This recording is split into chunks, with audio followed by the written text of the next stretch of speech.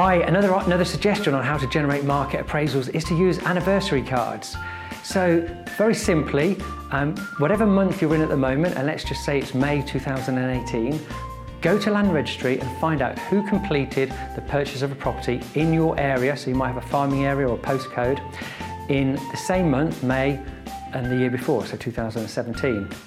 And then do that for the 2016, 2015, maybe go back 10 years. Obviously check to see if those properties have already sold because they may have moved. And then send the anniversary. The important thing is to handwrite the address and handwrite a little note inside. And so when people get this anniversary card, they're going to be quite surprised. First of all, they're going to get the envelope and think, oh, I wonder what this is. It's interesting to have a handwritten envelope. They'll open it, anniversary, happy anniversary, wow.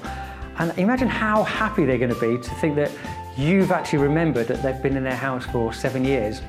And they probably can't remember the estate agent they bought it from, even if they can. If their agent hasn't written to them and they're thinking, well, that's very good of Newman's to write to me and happy anniversary. And it might start their mind thinking about moving.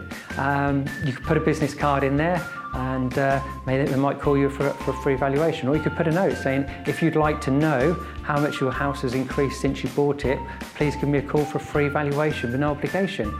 And there will be some people that give you a call. Hope you found that useful, and if you've got any more questions about anniversary cards and how to send them out, please give me a call.